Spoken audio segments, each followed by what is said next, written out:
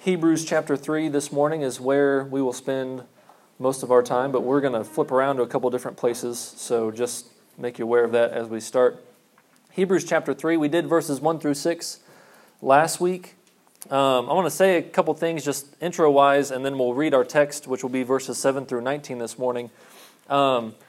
Just remember, we've said this as we've been walking through this letter to the Hebrews, this book that has been written that is useful for us even today, that the audience who he is writing to, or as some people would say, a she, is writing to, they are Christians. The audience are Christians. These are Christians that this person is writing to. And so this message is for us as Christians.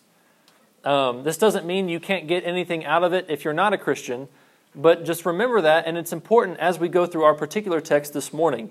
As we'll see as we start to look at it, also note that this is God's Word. This is God's Word. We'll see this again in a couple weeks.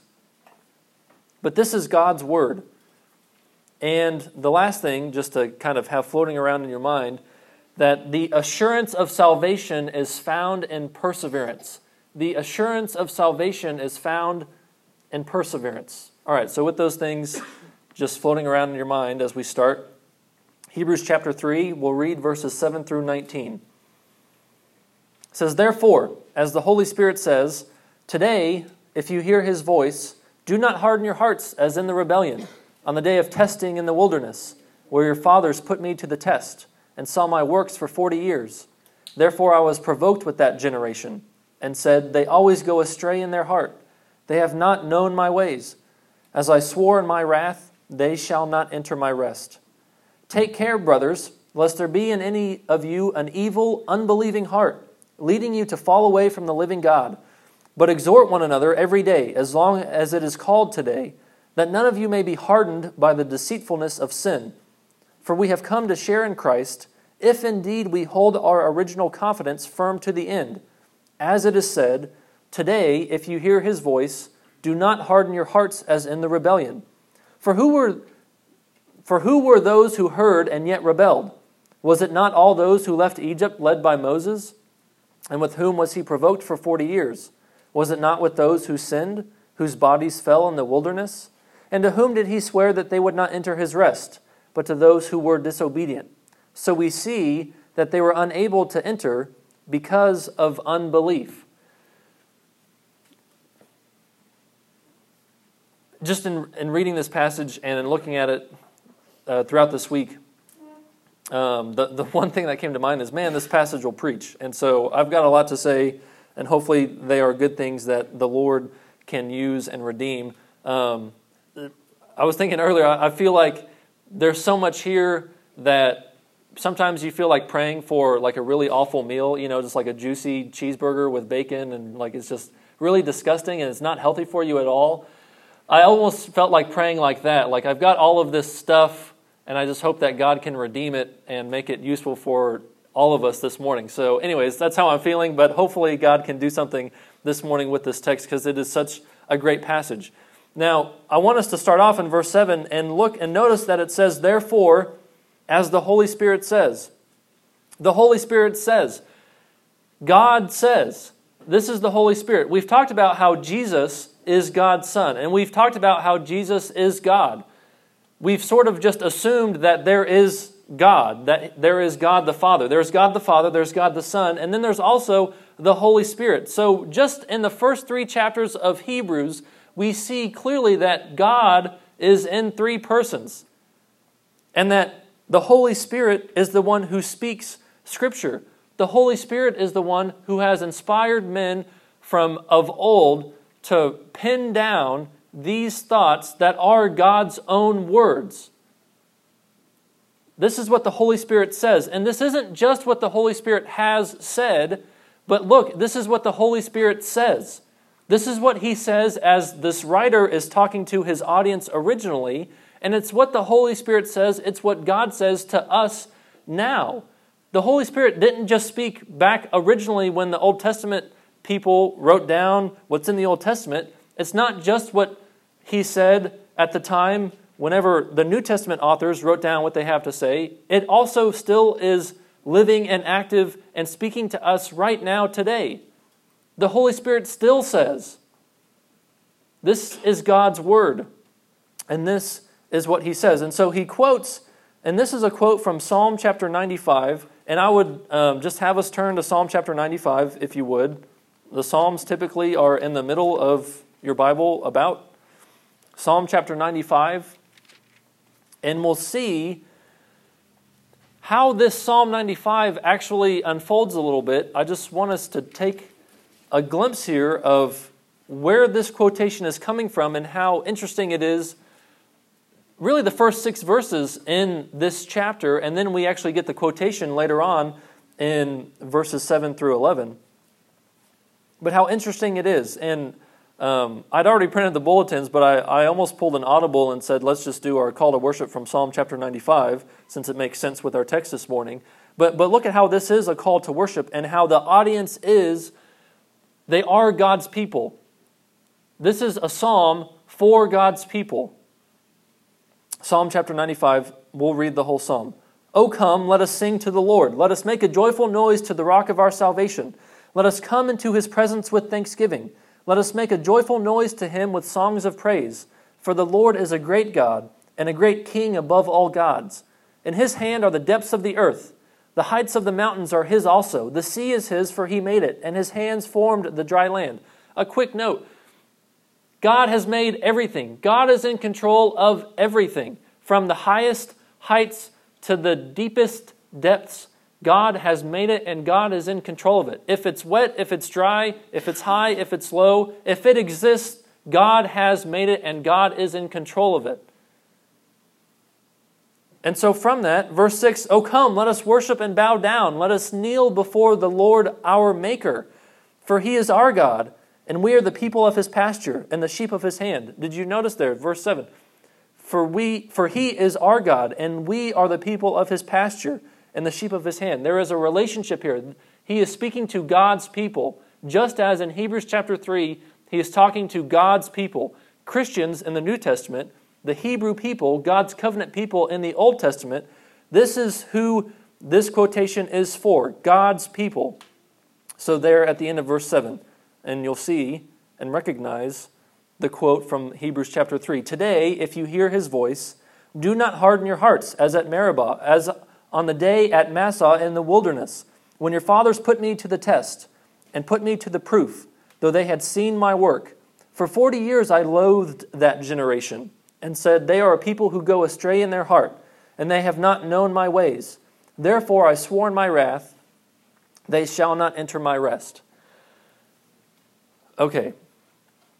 If you are not familiar with the story of the Exodus, all you've got to do is turn to the second book of the Bible, called Exodus, and read it. And really, you only have to read the first, 24 chapters, 30 chapters. Exodus can be a long book. And some of you, if you started a Bible reading plan at any time in your life, you probably maybe made it to the point of Exodus, and so hopefully you've read it before. The story of the Exodus is the highlight of the Old Testament. It comes early on in the Old Testament, but it is the highlight of God's redemptive purposes and what he has done, who he is for his people. In this world, he has shown himself to be the maker, the creator, the one who is in control. And what he did in the Exodus was his people, who he had called, the people that he has begun to create through Abraham, they had been in Egypt and they had become slaves. The Pharaoh became corrupt and he said, these people are here, let's make them work. And so they were slaves in Egypt. They had no hope. They had no land. They had nobody going for them. They had nothing.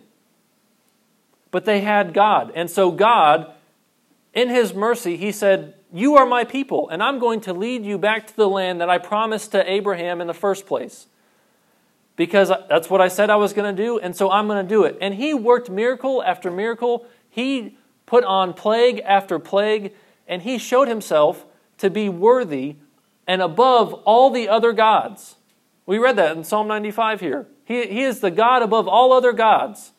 He is the only true God, and he showed himself to be that through all of the plagues that he put on the people of Egypt.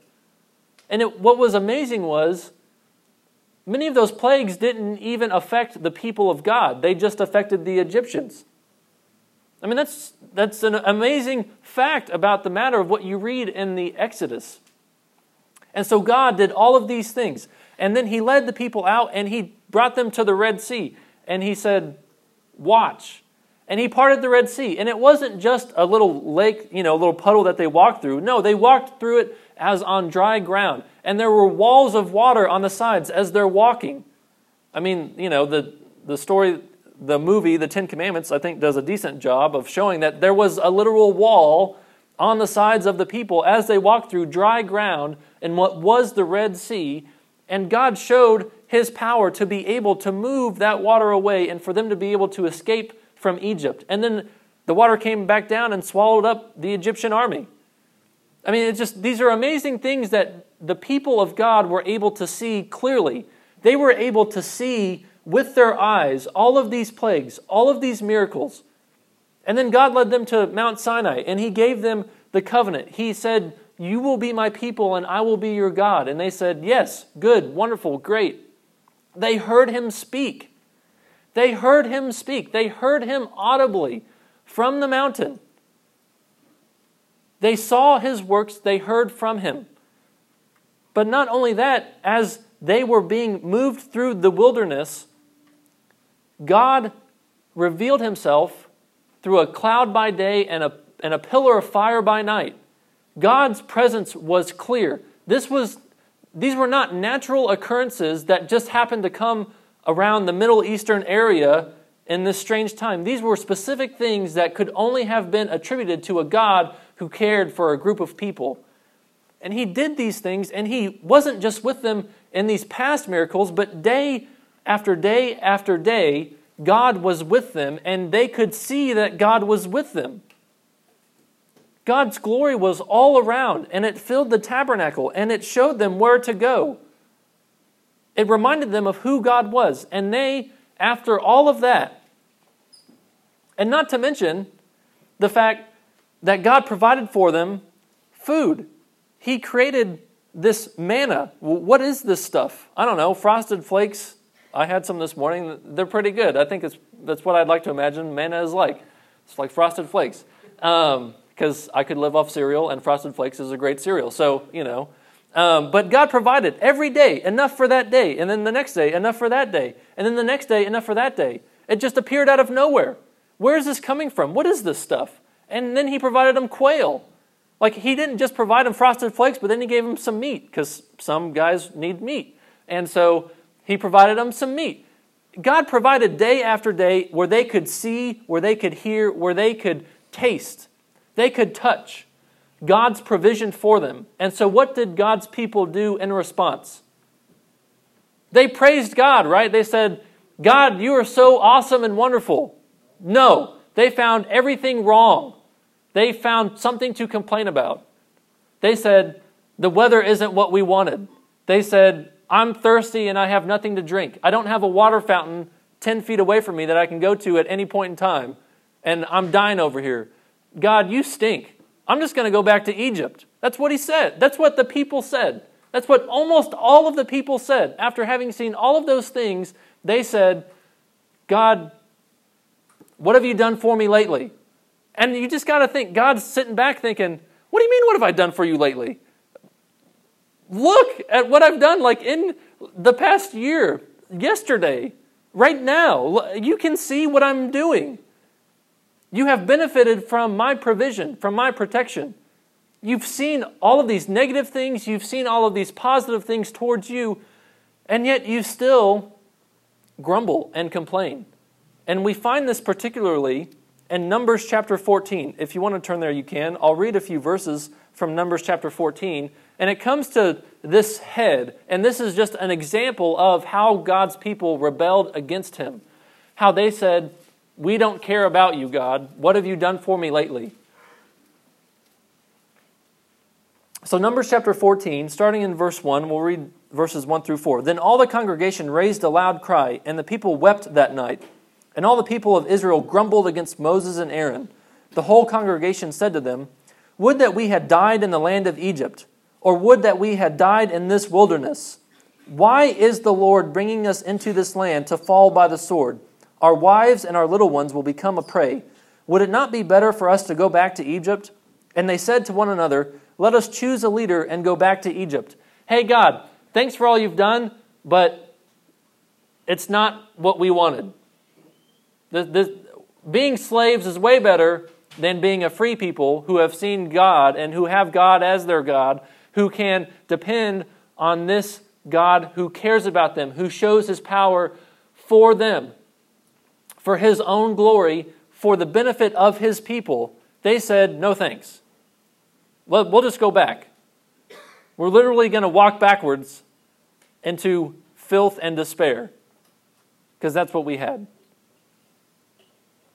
In verse 13 there of Numbers chapter 14, "But Moses said to the Lord, 'Then the Egyptians will hear of it, for you brought up this people in your might from among them. And they will tell the inhabitants of this land, they have heard that you, O Lord, are in the midst of this people. For you, O Lord, are seen face to face, and your cloud stands over them, and now you go before them, in a pillar of cloud by day, and in a pillar of fire by night. Now if you kill this people as one man, then the nations who have heard your fame will say, it is because the Lord was not able to bring this people into the land that He swore to give to them, that He has killed them in the wilderness. And now, please let the power of the Lord be great as you have promised, saying, the Lord is slow to anger and abounding in steadfast love, forgiving iniquity and transgression. But He will by no means clear the guilty, visiting the iniquity of the fathers on the children to the third and fourth generation. Please pardon the iniquity of this people, according to the greatness of your steadfast love, just as you have forgiven this people from Egypt until now." Why is Moses praying this prayer? Because God has just said, look, these people are grumbling and I'm tired of it. I've done everything I could. Parents, do you ever get to this point? I've done so much for you kids and all you do is grumble and complain. Like, what the world? I've given you a house to live in. I've given you all of these toys. I've given you opportunity to hang out with friends. I've given you a bike to ride. I've given you food to eat. I've taken you out to buy video games. I've played video games with you. I've let you go to school. I've given you everything that you need to survive and to be an awesome citizen of America.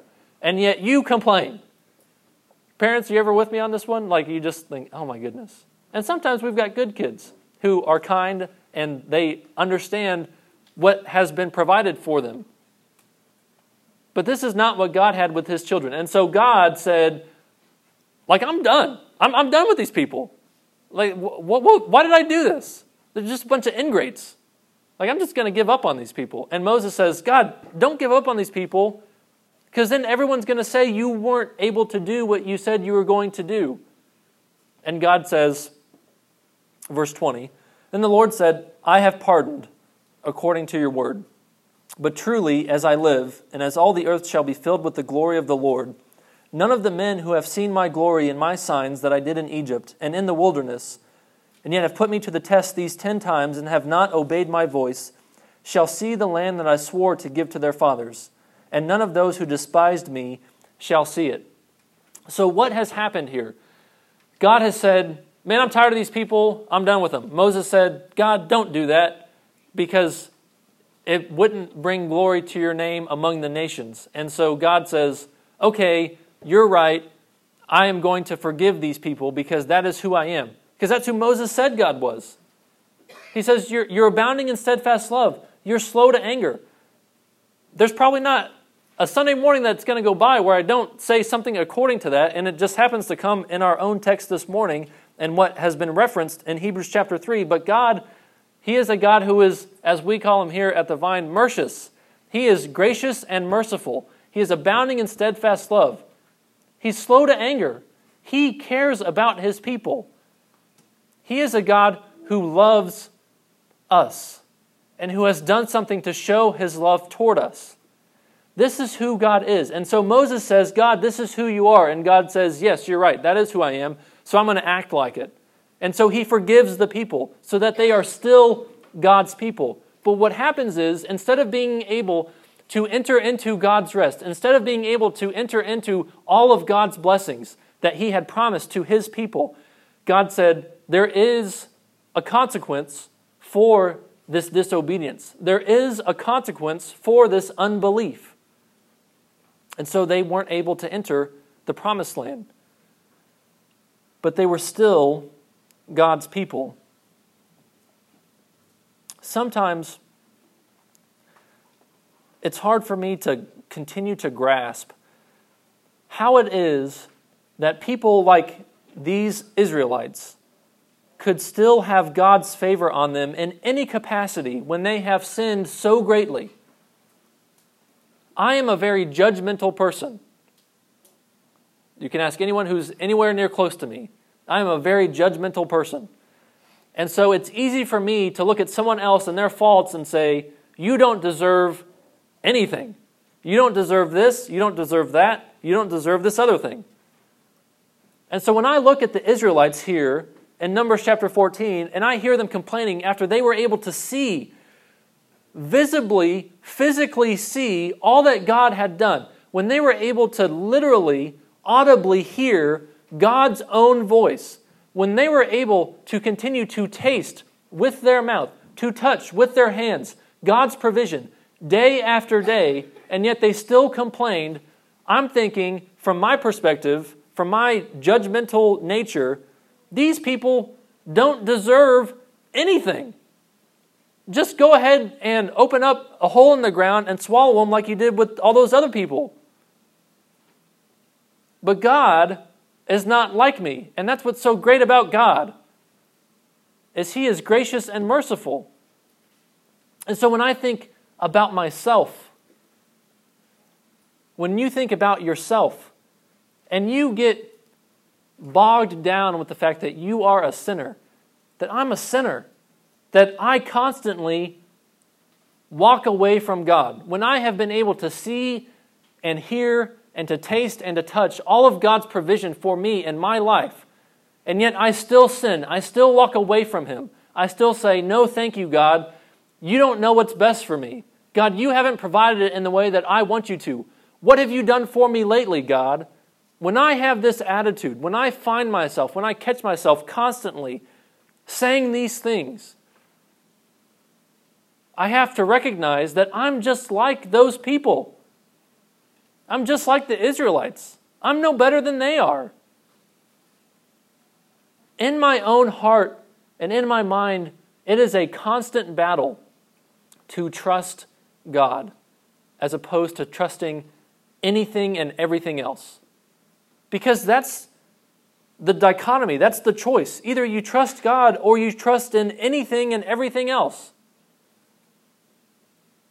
You look at your bank account and you say, look at all that I have stored up for me, and now I can live comfortably. You look at your kids and say, look at how wonderful I've done. My kids have these great jobs and they're living these great lives, and look at the work I've done to contribute to society. You say, look at the work that I do. Look at how I'm helping people out. Look at how I care for other people. Look at all these things that I've done for other people, for society. And we put our trust in all of these other things that aren't bad things, but they're not God. And we put our hope and our trust in those things. And what happens is we begin to harden our heart. And that's where we come back to our text in Hebrews chapter 3. And where we can't go back and change the past. And I think that's why it's so interesting that this quote that we find in Psalm 95, written, 1,000 years before this text in Hebrews was written, and then again quoted for these people 2,000 years ago from us, that we are reading now, is still completely present and available and speaking to us, as the Holy Spirit says, as He continues to say to us right now, today, April 7th, 2019, if you hear His voice, do not harden your hearts as in the rebellion. Why do we have to be careful not to harden our hearts? Because that's our natural inclination. That's who we naturally are. We harden our hearts. When we aren't pursuing faithfulness, when we aren't pursuing God, we are pursuing something else. And in that pursuit of something else, our heart begins to become callous and cold and hard. And we are deceived by the deceitfulness of sin. Let's just keep reading in our text in verse 8. Do not harden your hearts as in the rebellion, on the day of testing in the wilderness, where your fathers put me to the test and saw my works for 40 years. Therefore I was provoked with that generation, and said, they always go astray in their heart. They have not known my ways. As I swore in my wrath, they shall not enter my rest. And so here's the admonition, here's the encouragement, here's the expectation in verse 12. Take care, brothers. Again, this is how chapter 3, verse 1 started. Therefore, holy brothers, you who share in the heavenly calling. And then he says again, there in our text in verse 12, take care, brothers. These are fellow believers, fellow Christians. This is who he is writing to. He says, take care, brothers, lest there be in any of you an evil, unbelieving heart, leading you to fall away from the living God. Believers can begin to have an evil, unbelieving heart that leads us astray, that leads us to fall away from the living God. This does not mean that you can lose your salvation, but it does mean, like those people in the wilderness 4,000 years ago, 3,300 years ago, 3,400 years ago, that they could still be God's people, but they were not going to understand or receive God's blessings because they themselves had chosen to harden their own hearts. They'd seen God's miracles, they'd seen God's providence, and yet they said, this is not enough. What have you done for me lately? And so God says, I'm still going to be gracious and I'm going to be merciful, and you're still going to be my people. But there are consequences to this disobedience. And the consequences is a loss of fellowship. It's a loss of actions that are in step with the faith that we say we profess. We no longer become instruments by which God uses us to reach other people, to be an influence on other people, to show love toward others. Take care, brothers, lest there be in any of you an evil, unbelieving heart, leading you to fall away from the living God. But what should we do instead? Verse 13, but exhort one another every day, as long as it is called today, that none of you may be hardened by the deceitfulness of sin. Notice that he's not talking to individuals. He's talking to a group of people.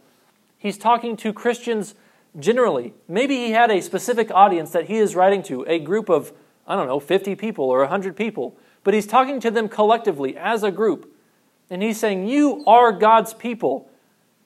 And so encourage one another, exhort one another. You're here to spur one another on toward love and good deeds, as he says later on in chapter 10. And so this is what you should be doing, because we need this encouragement from one another. Because naturally, the state of my heart is one that is prone to wonder. We're going to sing that in our next song. We are naturally prone to go away from God, to walk away from Him. And so I need the encouragement. Stephen needs the encouragement of other believers to exhort me to walk away, to run away from the deceitfulness of sin, to not harden my heart, to look to Christ. As we talked about last week, what should we do positively? To consider Christ. Consider Jesus. Look to Him. Remember what He has done. Remember that He has paid it all. That all to Him we owe. And that is something that we couldn't do for ourselves, but He has provided and offered for us salvation. And so we consider Jesus, and we exhort one another. We encourage one another to consider Jesus. And we have to recognize that sin is deceitful, and that means that sin is powerful. We said this a while ago at the end of chapter 2, as we saw that the devil is real and that the devil has some level of power.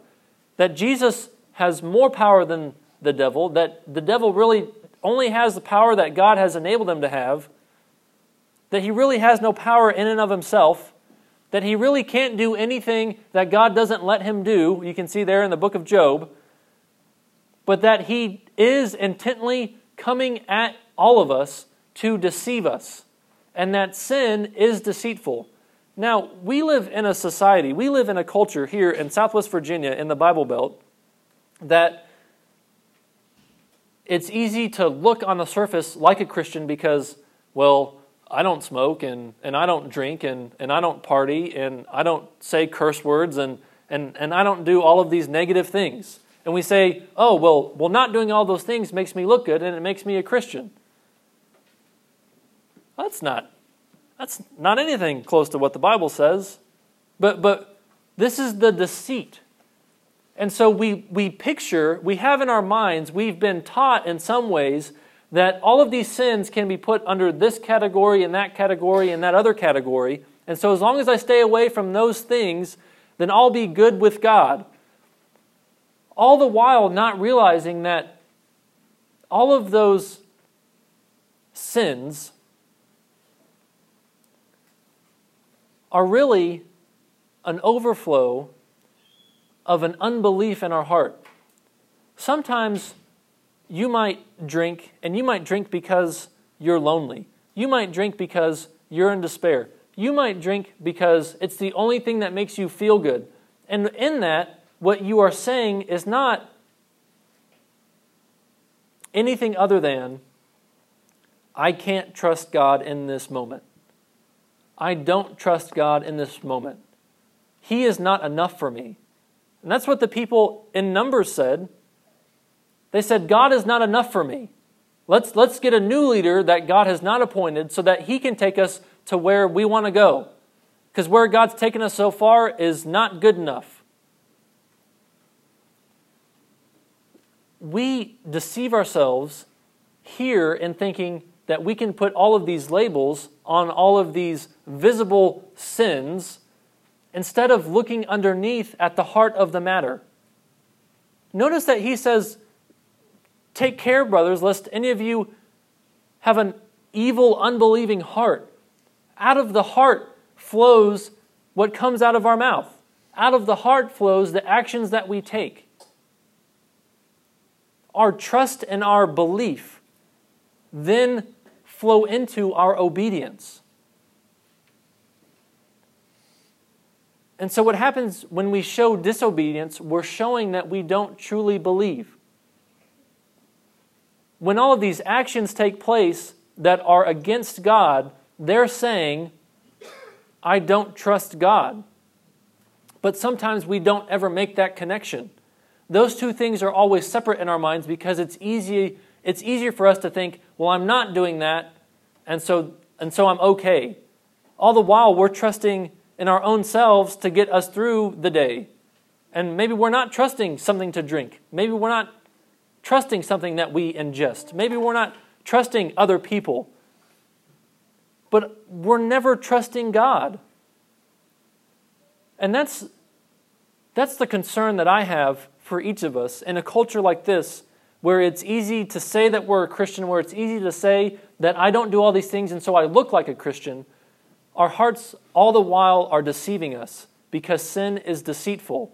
Sin has a power in our society and in our own lives, in my life, in your life, to say, don't consider Christ. Don't consider what the root of the sin really is. Don't look to the heart of the matter, just look at the product. And so as long as it is up to me, as much as I can, I will endeavor to not make any of my applications in anything that I say to be, you have to do X, Y, and Z. At the end of any sermon, at the end of any teaching, at the end of any conversation, what we should be saying to one another is trust Christ. Trust Christ. Consider Jesus. Because if you tell someone to go do something to stop sinning, well, they might stop that sin, but their heart's not any different. If I tell myself, I've got to stop doing this, but I never actually look to Christ as the one who has paid it all, as the one who gives me the power to be able to do anything in this life as a Christian, then I have missed the most important half of that equation. Yes, I need to repent, which means I need to turn away from my sin. But if I don't actually turn to Christ, then all I've done is gone in a circle. But we usually don't see it as walking in a circle. We see it as, well, I'm not facing that exact same direction. Well, you're 5 degrees off, but you're still in that same general direction. You stop that sin, but your heart's going to put you on the path towards another sin that's close to it. We never actually turn the other way and say, look at Christ. Look at what He's done. Look at what I could not do and what He has done for me, freely offering me salvation and life abundantly, now and forevermore.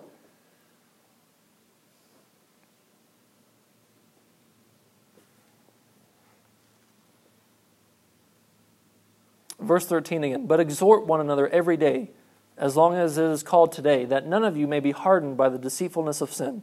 We have our vision up here on stage, and there's a reason we have it, is because we want to make sure that we are connected in Christ, that we are considering Jesus together with one another as a community, because that's who God's people are. We're a community of believers gathering together to encourage one another, to exhort one another, to not be hardened by the deceitfulness of sin, so that you can look out for me, I can look out for you. We can each together point each other towards Christ, the only one who can actually do anything that is worthwhile for us. And we're on mission to share that message with other people, with each other, and with those who have not yet believed. This is why we exist as a church. This is why we gather together, to encourage one another, to exhort one another, to say, how has sin in your life this week deceived you? How can I encourage you? How can I pray for you? How can we take this to the cross? At the cross, I surrender my life. I do owe all to Him. And so there is where my hope is found. That's what I'm going to. That's where I'm looking to.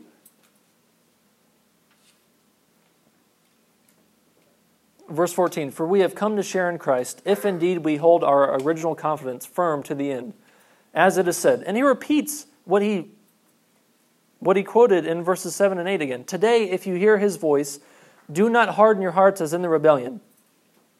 For who were those who heard and yet rebelled? Was it not all those who left Egypt led by Moses? And with whom was He provoked for 40 years? Was it not with those who sinned, whose bodies fell in the wilderness? And to whom did He swear that they would not enter His rest, but to those who were disobedient? So we see that they were unable to enter because of unbelief. Our last point here this morning. Read verses 18 and 19 again, and I want us to see clearly the relationship between obedience and belief, or between disobedience and unbelief. Verse 18, and to whom did He swear that they would not enter His rest, but to those who were disobedient? So we see that they were unable to enter because of disobedience? No, he says because of unbelief. But there's a relationship between these two words. You can, but you don't have to. Look at Numbers chapter 20. And we have a picture of Moses. Now, we looked at Moses a little bit last week in verses 1 through 6, and we saw how faithful Moses was in God's house, how Moses was a trustworthy servant. But I want us to see this point clearly made for Moses himself, not to denigrate Moses, not to take away from how awesome and faithful Moses was for most all of his life, but to show us the relationship between unbelief and disobedience. Numbers chapter 20. We'll start in verse 2. Now there was no water for the congregation. We've seen that in Numbers chapter 14. All right, similar thing here. And they assembled themselves together against Moses and against Aaron. And the people quarreled with Moses and said, would that we had perished when our brothers perished before the Lord. Okay, didn't we just hear this in Numbers chapter 14? Let's keep reading. Verse 4, why have you brought the assembly of the Lord into this wilderness, that we should die here, both we and our cattle? And why have you made us come up out of Egypt to bring us to this evil place? It is no place for grain or figs or vines or pomegranates, and there is no water to drink. Then Moses and Aaron went from the presence of the assembly to the entrance of the tent of meeting, and fell on their faces. And the glory of the Lord appeared to them. And the Lord spoke to Moses, saying, Take the staff and assemble the congregation, you and Aaron your brother, and tell the rock before their eyes to yield its water. Now that's important. Read that again. Verse 8. Take the staff and assemble the congregation, you and Aaron your brother, and tell the rock before their eyes to yield its water. So you shall bring water out of the rock for them, and give drink to the congregation and their cattle. And Moses took the staff from before the Lord, as he commanded him. Then Moses and Aaron gathered the assembly together before the rock, and he said to them, Hear now, you rebels, shall we bring water for you out of this rock? And Moses lifted up his hand, and what did he do? He struck the rock with his staff twice, and water came out abundantly, and the congregation drank, and their livestock. All right, now, we could stop in the story here, and maybe it's easy for us to have missed it, even though I tried to point out in verse 8. What was wrong with what happened here? Well, read verse 12. And the Lord said to Moses and Aaron, Because you did not believe in me to uphold me as holy in the eyes of the people of Israel, therefore you shall not bring this assembly into the land that I have given them. What did he do? Well, God said, Speak to the rock. Before, in Numbers chapter 14, he was instructed to strike the rock. But here in Numbers chapter 20, God wanted to work a different way. And he said, Moses, speak to the rock. So nothing physical is happening. All you're doing is using your voice, not because your voice has any particular power, but because I'm going to show my power, my glory through your words, through the words that I've given to you, and speak to it, and water's going to come out. And so what does Moses do? He doesn't speak to the rock. He strikes it like he did before. And so what is this disobedience called?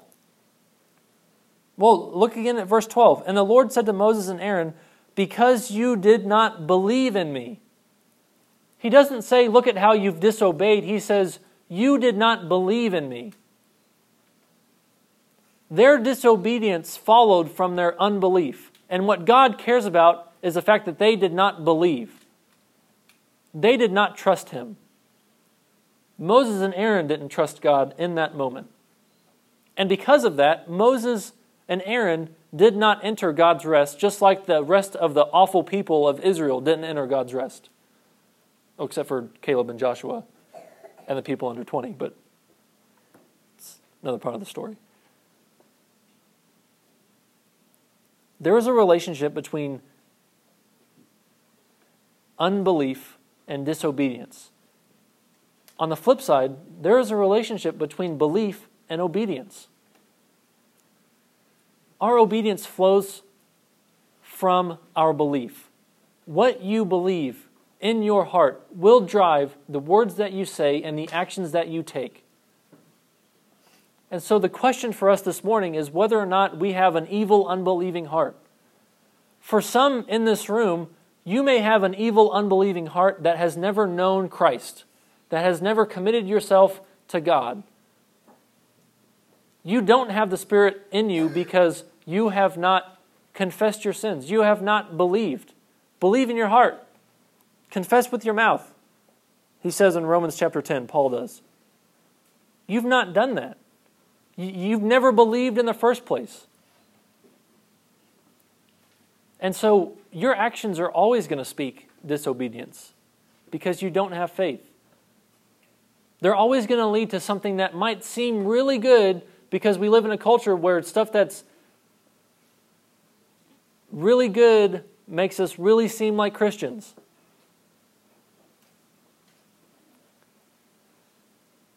But you don't have faith, and we miss Christ. And then there are some of us who have believed in Christ, who have committed ourselves to Him. And yet still there is a potential for us to have our hearts be hardened because sin has deceived us into thinking, well, if I just do these certain things, I'll have enough points to be okay with God.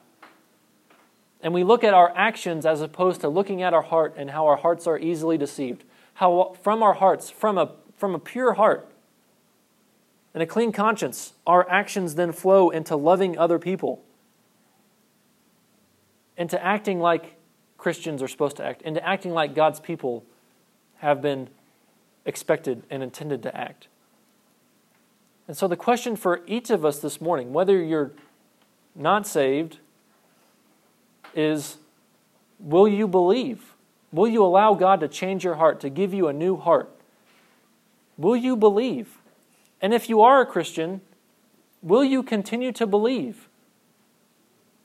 Or will you be known by your rebellion? Will you be known by your disobedience because you haven't continued in that belief? Let's pray. God, we need your Spirit to continue to speak to us. God, we are needy people. We need you. So God, would you show up in our hearts? Would you help us to believe? Help us in our unbelief. God, we need you to do this in our hearts, not just in our actions, not just to look good, but so that we truly are continuing to change, to be more and more like Christ. Help us every day. Help us today to consider Christ, to consider Jesus. God, would your Spirit remind us? Would you use each of us here in this room together to exhort one another, to consider Jesus? God, you've given us your Spirit and you've given us other people. Help us not to go astray in our hearts. Help us not to go astray then in our actions. God, you can do this work. We pray that you would. We pray in Jesus' name. Amen.